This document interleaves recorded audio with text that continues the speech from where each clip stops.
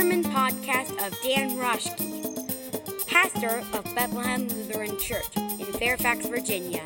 For more information about Bethlehem, visit our website at blclife.org. But now, here's Pastor Dan and his sermon for today. Friends, grace to you and peace this day from Jesus the Christ. Amen. It was 1 week ago today at noon. We've been on this wonderful trip to Europe. Almost 3 weeks of Italy and then Germany and then Ireland. And it was 1 week ago today that at about noon we hop into our little rent-a-car in the hills of Ireland. And Heather had done the research, found the place where we were going. We drive out about 45 minutes on those little Irish roads, weaving around, very narrow on the opposite side of the road. She gives good directions, and we find our way to Dennis.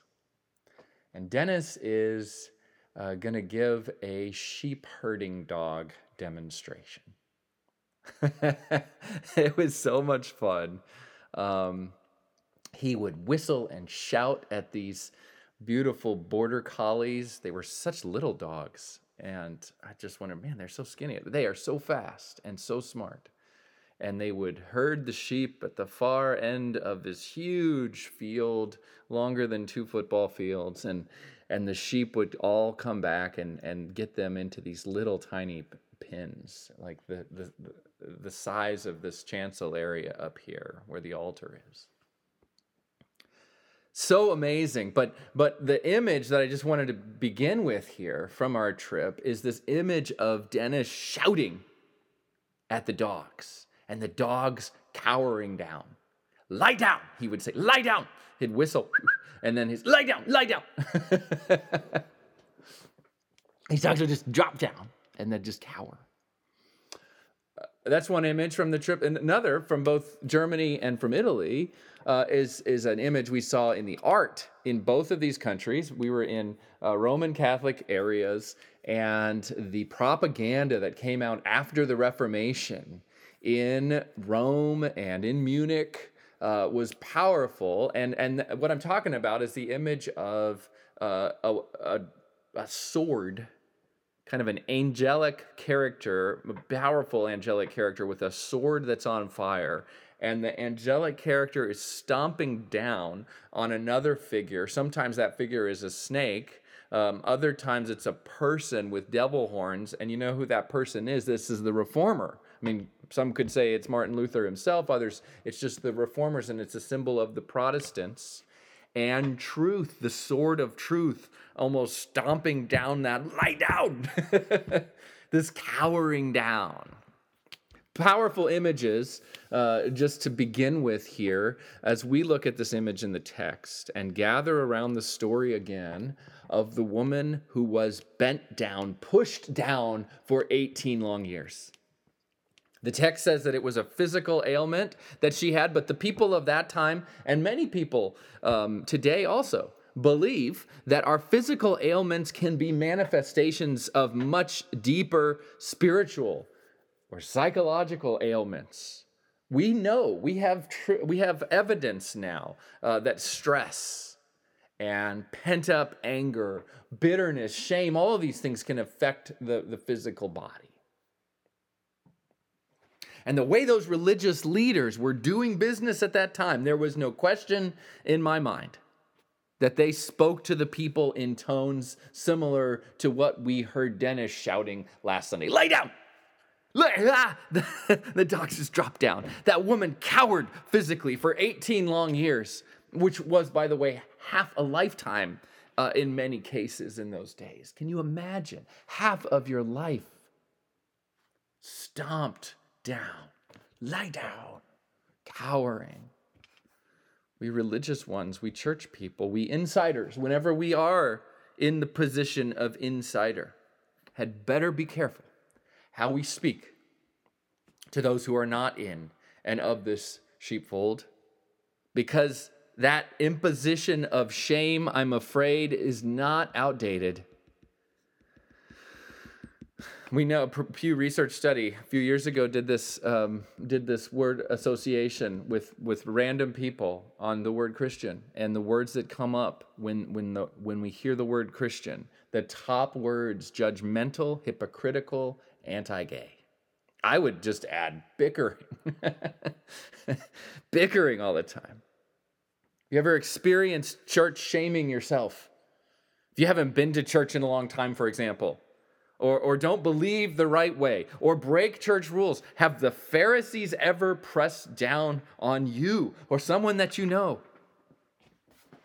Great example when people return from a long absence from the church community and are welcomed, quote unquote, back with, "Where have you been?" Don't do that. That kind of lay down, that sort of shaming. As soon as we get up on our high horse, friends, the one we follow, the one we call Jesus, has no time for it. We see this in the gospel text here today. And this happens today in the text concerning the Sabbath. Always an amazing reversal in this powerful gospel of Luke. It's very characteristic of Luke, this holy flipping, as I like to call it. Jesus takes the poor and the lowly, the sick, the sorrowing, the outcast and the stranger, the weak and the hurting with back pain, and Jesus raises them up, flips their status, heals and restores them. This has been happening all through the Gospel of Luke. Think of poor young Mary at the very beginning of Luke's Gospel. And think of those shepherds, this holy flipping. Think of the 10 lepers and the Samaritan. The ones on the outside are turned into the ones who go and spread the good news. Jesus takes each of them, and Jesus takes each of us when we're pressed down underfoot and raises them up and raises us up, does a holy flipping of their place in the community. And Jesus takes the proud and the strong, the rich and the showy, the bully and the blustering, the arrogant and the judgmental, and he brings them down. The text says today he puts them to shame. The one who's ashamed is lifted up, and the one who is used to shaming others is brought down, you see. In other words, Jesus has no time for compassion to go by the wayside. Whenever mercy is not being shown, Jesus steps in. Our God is a God of mercy and compassion, showering down on us and on this world like an ever-flowing stream of justice and peace, and woe to the one who's getting caught up in judging and shaming and bullying and crushing others, especially the weak and the lowly, the sick and the forgotten. It's like Jesus has this radar for judgmental and powerful bullying types, and he hones right in on them, and, wait for it, he eats with them. He teaches them. He calls them to accountability. He stays with them. I love that. There's good news there for all of us. I think we all have our moments in both camps, don't we? Sometimes we are the ones pressed down with shame and pain, sorrow and depression. Sometimes it's even self-inflicted. We are unable to stand up straight and look around and see our neighbors in need. Luther's definition of the self curved inward, that's his definition of sin. We're hunched over. We create our own back issues. I think of like how we are often on our phones, just crunched over. Can't see anyone else. And I don't just mean because we're hunched over physically, because we're just obsessed, right? Can't see anyone. And other times, we can see others just fine. We can see them misbehaving. We can see them being lazy or irresponsible, or not working hard enough, or not being Christian enough, basically not being as good and loyal and hardworking as we are. Oh, we can see them just fine. We're not curved inward. We're out and up in everyone else's business and failing to take a deeper look at our own lives and our own souls and spirits. I think we all have moments in both camps, and that's where Jesus moves in, friends. He levels us when we're full of ourselves, pious, hardworking, know-it-all, holier than thous. Mercy, Jesus instructs us, mercy.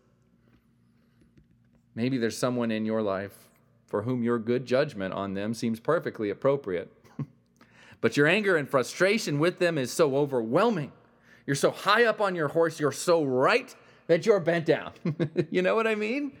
That's when Jesus steps in and says, breathe, brother, breathe, sister, breathe, friend, breathe, come here with me. And there is healing in that. Jesus brings the temple leaders down. He shames them, and in so doing, perhaps there's even a hidden gift there. You guys are getting so obsessed with the law, Jesus says. You're getting so obsessed with the law, the Sabbath in this case, that you're starting to use it as a weapon. Remember, on one hand, they were only defending the Sabbath. I mean, this is in the law.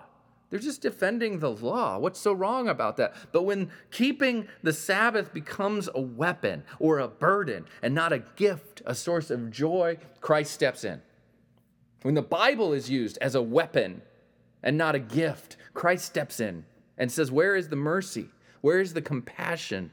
Where is the radical welcome and healing that I proclaim? When our own piety or sense of right becomes a sword of truth, and I put that in quotes, a sword of truth, stomping down on others. Lie down. I think Jesus was actually giving a gift to those high and mighty voices, even if they failed to see it right away, and I'm sure didn't appreciate it in the moment. It's like the gift that you're giving when you step up to a bully. You're actually giving that bully a gift, and you're giving others a gift too. Jesus brings us down, has no patience for our lack of compassion and mercy showing toward our neighbor. Jesus steps in to crush our pride and bluster, to lift up those we have hurt, and to restore community. This text is about the woman's ailment. It's about the Sabbath also, but it is ultimately about restoring her back to the community. She was a member of that community, but she had been alienated because of her illness, because of her status, and Jesus restores that. This is a text ultimately about the restoration of those on the outside into the community. And thank God for that. There is forgiveness for the sinner, for the proud and the arrogant, for the bully, the entitled, the nosy. There is forgiveness for the judgmental and the cruel. Thank God, because I can live up there sometimes. And there is hope when we're pressed down, when we're bent low by life, burdened by sorrow and pain, spiritually crippled, physically pressured, hurting, and longing for a better day. Jesus steps in and gives us the healing and the peace that we need. Jesus steps in and calls us, names us what we are: daughter of Abraham, son of Sarah, child of God. Stand up, rise up, look around, get off your phone. You are set free of what ails you. You know, the thing is about Dennis and the dogs, I'm painting him in a negative light, but you know, he had such a love and a partnership with those dogs. He acknowledged that there are things those dogs could do that he could never do, and vice versa. And so it was a loving partnership. And so that lie down is a gift for all of us. There is love, there is partnership there.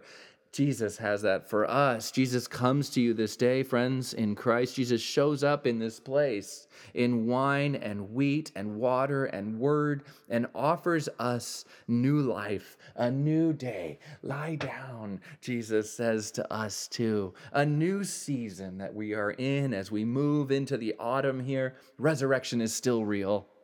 You have been raised up with Christ, buried with him, and therefore raised with him. Not just after you die, but right now. God has flipped the world on its head through Christ Jesus. We are given new life this day. And even you are free of your ailments.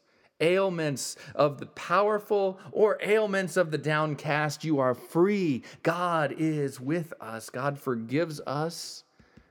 And nothing can separate us from that love that God has for us. We are no longer needing to shame others or needing to cower in fear, for we are children of God, released to live as the people that God has molded us to be in this world, for this world. Hallelujah. Amen.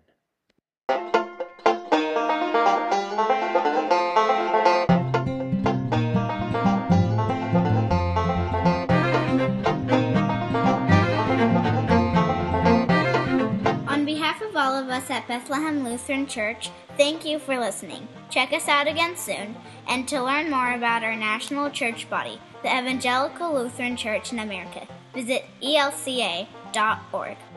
Goodbye for now, and remember, God's outpouring of grace and peace never runs dry. Here's to a new day.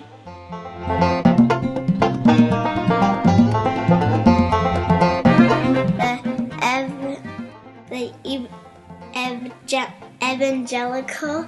That was terrible. To learn more about our national church body. Start over. Okay. Is that hard?